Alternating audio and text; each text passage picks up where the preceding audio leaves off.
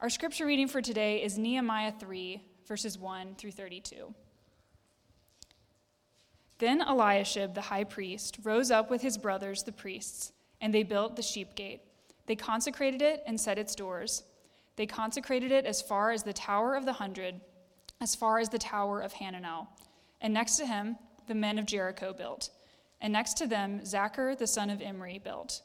The sons of Hassenaah built the fish gate. They laid its beams and set its doors, its bolts, and its bars. And next to them, Meremoth, the son of Uriah, son of Hakkoz, repaired. And next to them, Meshullam, the son of Berechiah, son of Meshezabel, repaired. And next to them, Zadok, the son of Bana, repaired. And next to them, the Tekoites repaired, but their nobles would not stoop to serve their lord. Joiada, the son of Paseah, and Meshullam, the son of Besodiah, repaired the gate of Yeshana. They laid its beams and set its doors, its bolts, and its bars. And next to them repaired Melatiah the Gibeonite and Jadon the Meronothite, the men of Gibeon and of Mizpah, the seat of the governor of the province beyond the river. Next to them, Uzziel the son of Harhiah, goldsmiths, repaired. Next to him, Hananiah, one of the perfumers, repaired. And they restored Jerusalem as far as the broad wall. Next to them, Rephaiah the son of Hur, ruler of half the district of Jerusalem, repaired. Next to them, Jediah, the son of Haramath, repaired opposite his house. And next to him, Hattush, the son of Hashabniah, repaired. Malchijah, the son of Haram, and Hashub, the son of Pahath Moab, repaired another section and the tower of the ovens. Next to him, Shallum, the son of Halahesh, ruler of half the district of Jerusalem, repaired, he and his daughters. Hanun and the inhabitants of Zanoah repaired the valley gate. They rebuilt it and set its doors, its bolts, and its bars, and repaired 1,000 cubits of the wall, as far as the dung gate. Malchijah, the son of Rechab, ruler of the district of Beth Hakerem, repaired the dung gate. He rebuilt it and set its doors, its bolts, and its bars. And Shallum, the son of Kol-Hozeh, ruler of the district of Mizpah, repaired the fountain gate. He rebuilt it and covered it, and set its doors, its bolts, and its bars. And he built the wall of the pool of Shelah of the king's garden, as far as the stairs that go down from the city of David. After him, Nehemiah, the son of Azbuk, ruler of half the district of Bethzur, repaired to a point opposite the tombs of David, as far as the artificial pool, and as far as the house of the mighty men. After him, the Levites repaired, Rehum, the son of Bani. Next to him, Hashabiah, ruler of half the district of Keilah, repaired for his district. After him, their brothers repaired, Bavai, the son of Henadad, ruler of half the district of Keilah. Next to him, Ezer, the son of Jeshua, ruler of Mizpah, repaired another section opposite the ascent to the armory at the buttress. After him, Baruch, the son of Zabbai, repaired another section from the buttress to the door of the house of Eliashib the high priest. After him, Meremoth, the son of Uriah, son of Hakkoz, repaired another section from the door of the house of Eliashib to the end of the house of Eliashib. After him, the priests, the men of the surrounding area, repaired. After them, Benjamin and Hashub repaired opposite their house. After them, Azariah, the son of Maaseiah, son of Ananiah, repaired beside his own house.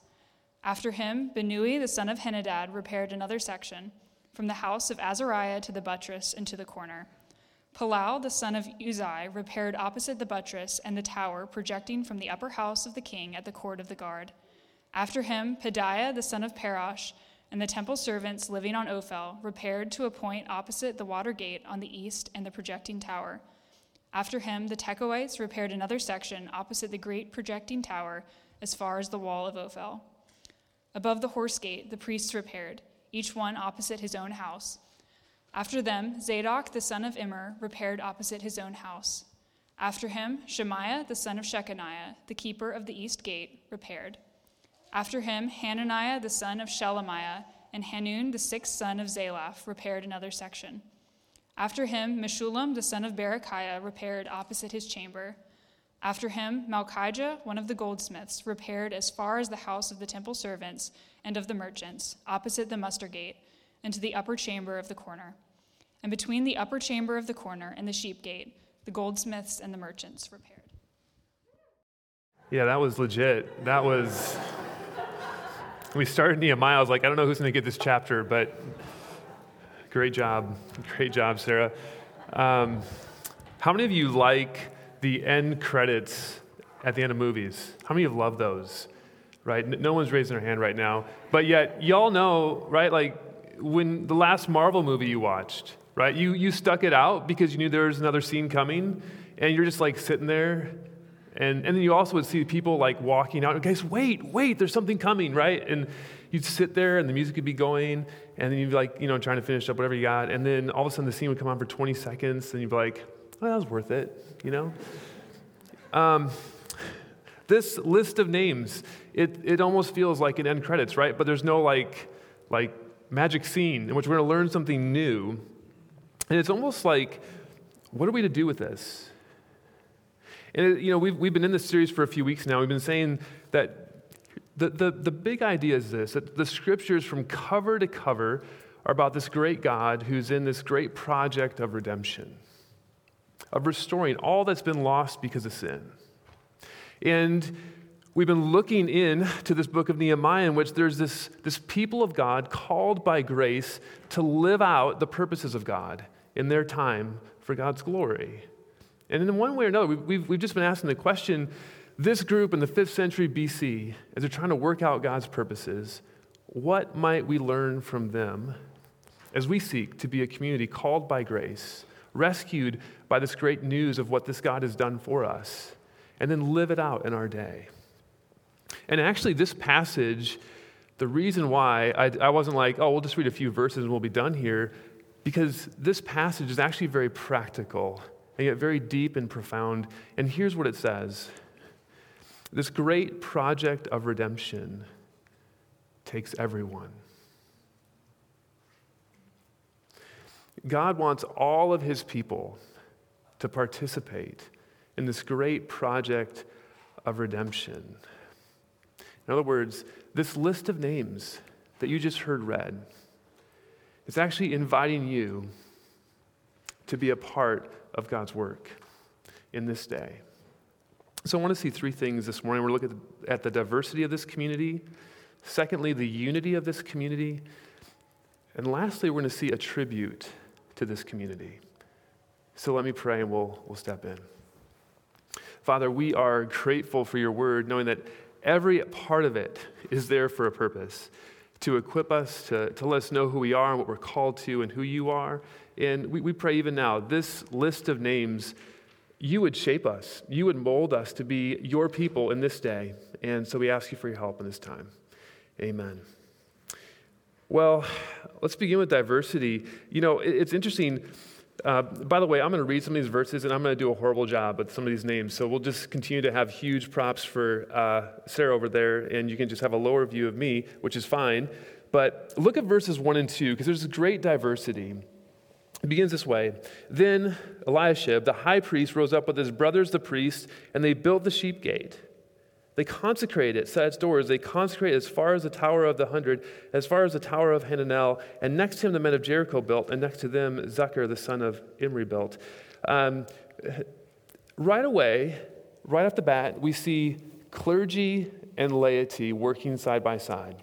It begins with the high priest and his family and their priests. It's people who are vocationally in ministry. And then right next to them are men of Jericho, men who have traveled approximately 26 miles to be a part of this great project, and they're just ordinary dudes. And yet there they are working side by side. This list includes primarily men, but we also see women. In verse 12, some daughters get called into the work. It says this, next to him, Shallum, the son of Halohesh, ruler of half the district of Jerusalem, repaired he and his daughters. We see men and women working side by side in this great project of redemption. And we also see different social classes. Mixed throughout this list, there's 8 sets of rulers and leaders. These are the ones that are in charge of things. They're, in one sense, calling the shots, making decisions, and yet they're working alongside others who are in lower positions, but nonetheless working side by side in various trades. We saw in the list perfumers and goldsmiths. And what we see here is this list is showing everyone getting involved in the project. No one's left to the side. No one's on the sidelines. Well, except, did you catch it? Verse 5. Look at verse 5. It says this, and next the Tekoites repaired, but their nobles would not stoop to serve their Lord. It's really incredible. This list that's just commending and commending and commending, all of a sudden, just in the middle, actually at the very beginning, Nehemiah records a certain set of nobles. And notice what he says. He doesn't say, would not stoop to serve others. He says, would not stoop to serve their Lord. That's the name of God, this covenant-keeping God. Nehemiah is throughout this passage, he's trying to show that this great project of redemption takes all kinds of people. Actually, it calls everybody who worships this God to join in. And, later on in the New Testament, we get a further glimpse of what this looks like. Paul would write the church at Corinth, and listen to what he says in 1 Corinthians. He says, now there are a variety of gifts, but the same Spirit. There are a variety of service, but the same Lord. And there are a variety of activities, but it's the same God who empowers them all and everyone. To each is given the manifestation of the Spirit for the common good. That last verse, notice what it says. To each is given a gift. And that means if you're a Christian, if you've put your trust and faith in Jesus, you have been given a gift, every one of you. And it's the gift, check this, it's the one he gave you. It's by grace. So by the way, no comparing. You have the gift or the gifts he gave you. But then secondly, notice what it's for. It says it's for the common good. So check this, it's not for you. It's actually for others. Paul in other passages like Romans and Ephesians, there's a list of these gifts. There's things like kind of three categories you could think about. One is more word-driven or speaking, and that's knowledge, evangelism, teaching, exhortation. Other times it's leading. It's gifts of government or administration. Other ways it's just serving. It's helps, and it's mercy, and it's hospitality. And Paul is saying here in the church, everyone gets to be a part. You've all been given a gift. We're all a part of seeing this great project of redemption move forward. Tim Keller summarizes it so well. He writes this. If God in his providence has drawn you together with 100 people to be a church, then you are not there by accident. You have a gift needed. You have certain people whom you can speak to. You have certain hands you can hold because of your past experiences. You have certain hearts you can reach. There are certain people to whom you can be a prophet, a priest, and a king. There are certain ways you can build up the people of God, and you would not be there unless God wants to use your gift in that community. Unless all the gifts are used, the community cannot do the work God has given it to do. This past week, honestly, it's like as exciting as like a whole chapter of names. It's been refreshing for me personally just to reflect over the last 7+ years, honestly, of what God has done in the midst of Redeemer City. So grateful. So grateful for the men and the women who were there in a living room, like with 14 of us. Just incredible. So grateful for even thinking, like staying up this morning, and it's like, Dave, Peter, Philip in the back doing their tech thing, people doing their thing. You got people in the, helping kids in the back. And by the way, it's not just that, this is not a Sunday thing, right? There's a dynamic, right, where I know there are people out there who, I've had conversations where there are friends around in neighborhoods, in apartment complexes, of just relationships and friendships built with people who are hurting and needing hope. and stepping into those relationships. Like, just think for a moment, renewing our city through the gospel. Think about how that takes everyone. And see, one of my hopes, in this section is to encourage you. I hope you walk away encouraged. Like, there are a list of names. I give you the list of names at Redeemer City, who I'm just incredibly grateful for. And the other side of it too, there's another hope in which some of you, right, who are unengaged, and this could be for a variety of reasons. Like some of you, you're unengaged because you think you have nothing to offer. And let me just say this, chapter, verse, 1 Corinthians 12:7, you've got a gift. God's given you a gift to serve. You have something to offer. Or even check this, in verse 8, one of my favorite verses of the whole chapter, it says, perfumers were doing this part of the wall. Do you think perfumers have any idea what to do with a wall? Right? They don't have any clue, but they're just there. There's a need. I'm going to step in. I mean, in one way or another, even if you don't know how you fit in, it doesn't mean you can't participate. And the other side of it too, others of you, this has been the pandemic's been really hard. A lot of people have just been disengaged from a local church. And it can feel kind of clunky stepping back in, or you're just trying to figure things out. But here'd be my encouragement for you. If you're not engaged meaningfully in a local church, then get engaged meaningfully. And it doesn't have to necessarily be this one. I'm not saying it has to be this one, but engage. And here's why. Because Paul would say this, and we see this in chapter 3, that community cannot be what it will be unless you're engaged. Unless it has your gifts and your experiences.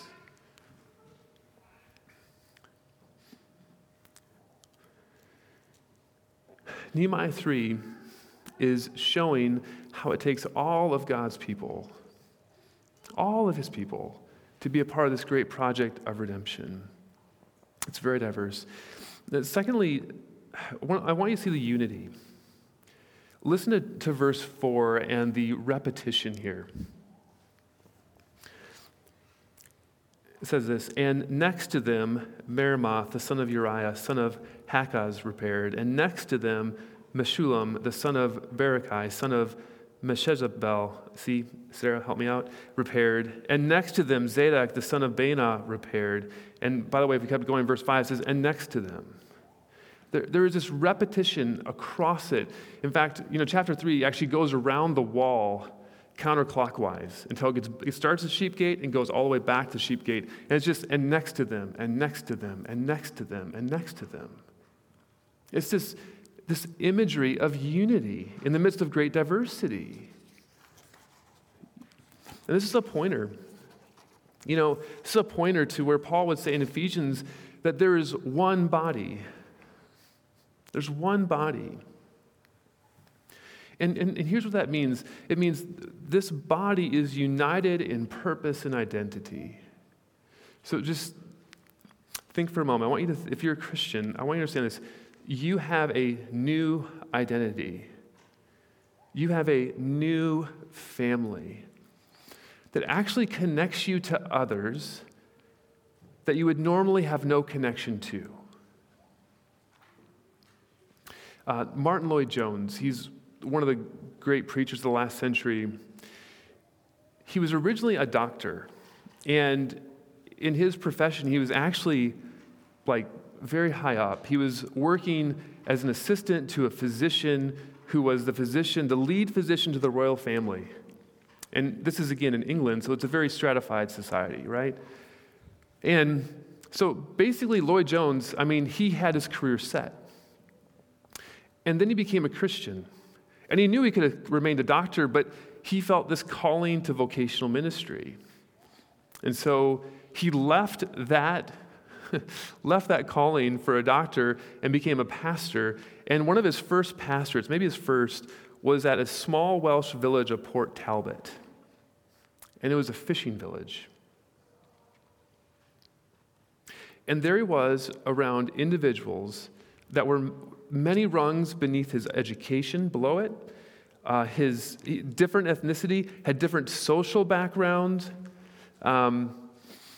different experiences, different level of education. And yet, when he got there, he began to serve there, he began to recognize that he had more in common with them than he had with those who were not Christian, who were of the same ethnicity, same class, same education experience. And it was because of the gospel.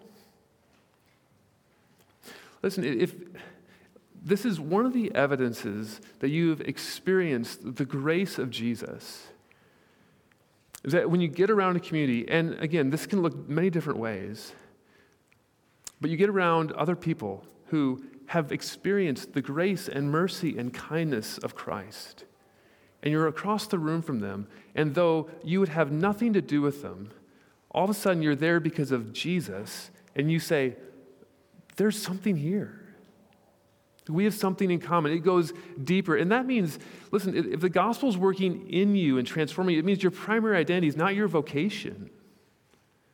It's not whether you're a doctor or a lawyer or whatever. That's not that's insignificant. But there's a deeper identity. Or even think about ethnicity. Not that that's unimportant. It's important, but because of Christ, you have more in common with those who are in Christ. It's primary. And this community on mission in the 5th century, and next to them, and next to them, and next to them, found nobles and laity and men and women working side by side, laboring for the glory of this God, working out this great project of redemption because they had a common identity and a common purpose. And today, because of the gospel, that's what the church has. A common identity. No matter your race, class, no matter your educational background, low or high, young or old, because of the work of Christ, we are a new family. So diversity of this community, unity of this community, but then thirdly, there's a tribute to this community. Let me ask you this. Who would you like to be honored by? Who, if they got up and mentioned your name and what you have done, would mean the world to you? A while back, I was reading this book, The Warmth of Other Suns, and it's a book about the Great Migration from the South to the North of African Americans leaving the South under Jim Crow laws. And it's not only a book on statistics, it actually follows 3 stories of 3 African Americans. And one of them is a man named Robert Foster. And he moved out to California. And he was a doctor. He had all the credentials, and he had to start from the very bottom because of his race. And yet he built this incredible practice. And one day, in walked to his practice a woman, and he helped her significantly. And it happened to be Ray Charles' wife. You all know Ray Charles, right? Well, because of that, Dr. Foster actually became the personal physician of Ray Charles. If you know anything about Ray Charles, you know he had quite a drug addiction. And at one point, he was high, he had an episode. He cut his hand so bad, there was questions of whether or not he would ever be able to play again. And this was, again, in the middle of his career. Like, would he make it? And he didn't go to the emergency room. He called up Dr. Foster. Dr. Foster met him, because of his skill, repaired his hand. And because of that, Ray Charles continued to play.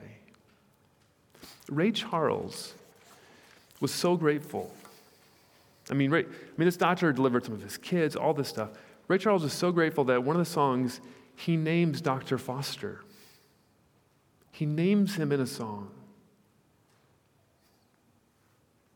It's a tribute. Now, why do I share that with you? Because, listen, we all know what it's like when someone that matters names you. Right? Like for some of us, it might be a wife praising a husband or vice versa. Or it might be a daughter praising a mother. Or for others, it might be a student honoring a teacher. Or the MVP of a league honoring his teammates. We all know what it's like when we see that. And some of us know what it's like to be in that position. And right here, do you not see what's happened in chapter 3? Why are these names here? Like, one of the doctrines of Scripture is that Second Timothy says it's God-breathed. It means it's not just human authors, it's God inspiring, God breathing this text to us. And here's what that means. The great King and creator of this universe took note of these people.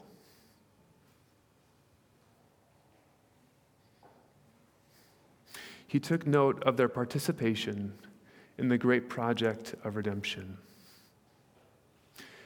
And listen, do you know what that means today?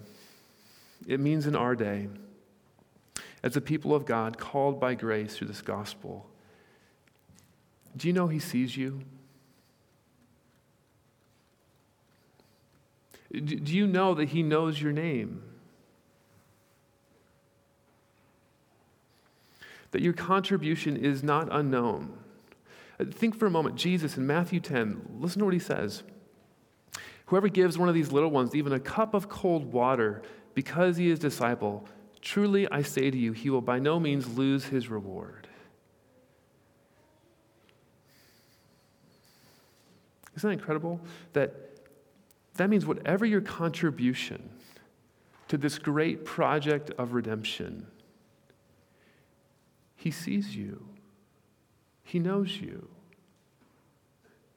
And our response is this. It's simply to be faithful stewards of the gifts, experiences that He's given us, and to use them in stewardship to this great King and Creator who's in this great project of redemption.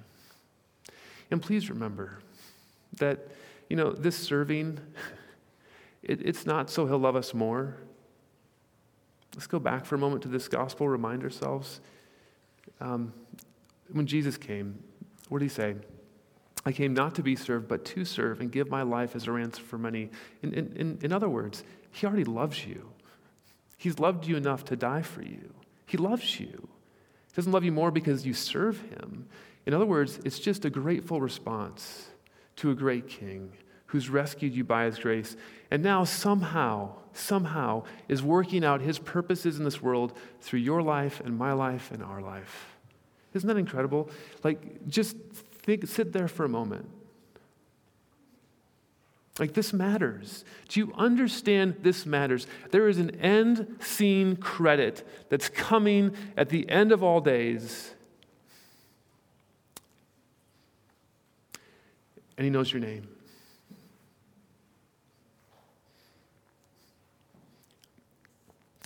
This great project of redemption doesn't just take some people. It takes the entirety of God's people. You want in? You're in the story. Let's pray. Father, thank you for these reminders.